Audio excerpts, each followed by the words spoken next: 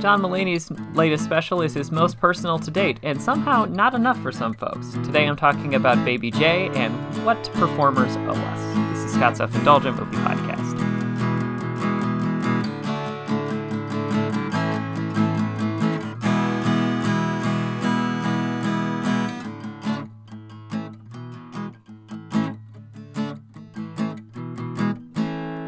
Hello, movie friends. Welcome to Scott's Self-Indulgent Movie Podcast, and today I am talking about John Mulaney's recent special, and this is less of a straight-up review and more just kind of a reflection about comedians and the persona that they put out on stage versus their personal life, and kind of what the audience feels that they're entitled to, which is just interesting, and obviously I'll get into it, but John Mulaney has had a bit of a rocky couple, or at least eventful couple of years is probably a better way to put it. Some of it rocky, some of it sounds like it was good, but yeah, and now his latest Netflix special, which addresses some of that rockiness, is out, and people have thoughts on it, and I have my own thoughts about those thoughts. So, without further ado, let's get started. The past few years have been a roller coaster for famed comedian and former SNL writer John Mulaney. After becoming as close as any modern comedian can come to being a household name, COVID time was apparently quite hard on Mulaney, who relapsed into a terrifying substance abuse problem that required an intervention, ended his marriage, along with other things, and took the shine off of his mostly agreeable, clean-cut image. That, along with the quick rebound into a relationship and parenthood with Olivia Munn, and bringing out the openly transphobic Dave Chappelle unexpectedly during a show, it's been a lot. But I was hopeful that his latest set, now on Netflix in a show called Baby J, could demonstrate his ability to turn the awkward into funny. What I didn't expect were the very strong reactions to the special. Granted, some of the opinions thrown about had more to do with Mulaney's personal life or his past decisions, i.e. the aforementioned Dave Chappelle incident, than the show itself. But there was also a very vocal group of people that somehow felt underwhelmed by Mulaney's stories about the intervention and going to rehab. So with that in mind, I want to dive into 1. Why this special and its content didn't surprise me, 2. What I anticipate people think is missing, and 3. Why I think there's a crucial misunderstanding in what comedians choose to bring on stage and what they leave behind. First things first, let's dive into Mulaney's past material. If you only knew John Mulaney as the guy who wears crisp suits for his big Netflix specials, you might not be familiar with his early stand-up albums like The Top Part or New in Town, where he describes multiple substance-fueled escapades from his youth, including getting blackout drunk almost every night and somehow earning money, or causing folks to scatter at an illegal house party in high school. The key aspect to these stories is that he described all of these things as a past behavior that someone who had a substance abuse problem would discuss. So I wasn't surprised when his drug addiction was made public, and I didn't expect him to deep dive into the nitty-gritty of his divorce or the day-to-day existence of being a drug addict, because that's never been his style. Mulaney has always been a very polished and thorough storyteller that yet likes to use individual incidents to point out absurdities, as many comedians of his ilk and era do. So he describes the intervention, he describes the day leading up to the intervention, and even some of his experience in rehab, but it was unlikely that he was going to talk about why or how he got high all the time.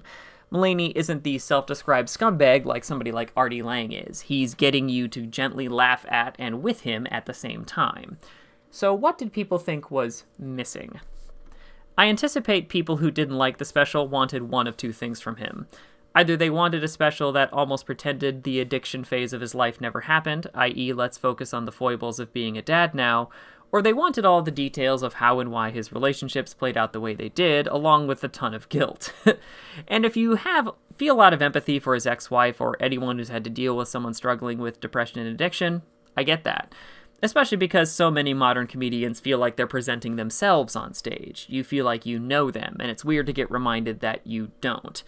That said, Mulaney's special fits rather nicely into a number of similar specials or takes from famous comedians dealing with controversy, and where better to look than at possibly the GOAT, Richard Pryor. So let's talk about the history of comedians airing out their dirty laundry. One of the biggest shifts in stand-up comedy was the change from people playing characters or a stage persona into a more personal and insightful material. George Carlin went from playing a series of funny characters, including the hippy-dippy weatherman, to someone who pointed out the absurdities of language and American politics and culture and little human things we all share. And Richard Pryor went from portraying characters to telling wild stories from his life, many of which had already been in the news about 12 months earlier. The most famous and infamous is the incident where Pryor, according to the bit, set himself on fire while attempting to freebase cocaine. And this is a magnificent piece of storytelling, peppered with admissions of guilt, the jokes he was more than aware of, aka lighting a match and saying, "What's this?" The answer, "Richard Pryor running down the street." And a general air of insight and awareness to what happened. But the thing most people, both at the time and fans of Pryor, either knew or assumed is that this is a very selective retelling of what happened. Because at the time, there were allegations that Pryor had attempted to commit suicide or was so wildly out of control on drugs that he exposed his clothing to an open flame. And there's also a tradition in stand-up storytelling. Most modern comics understand that addressing things in their lives is both cathartic and also a kind of brand management.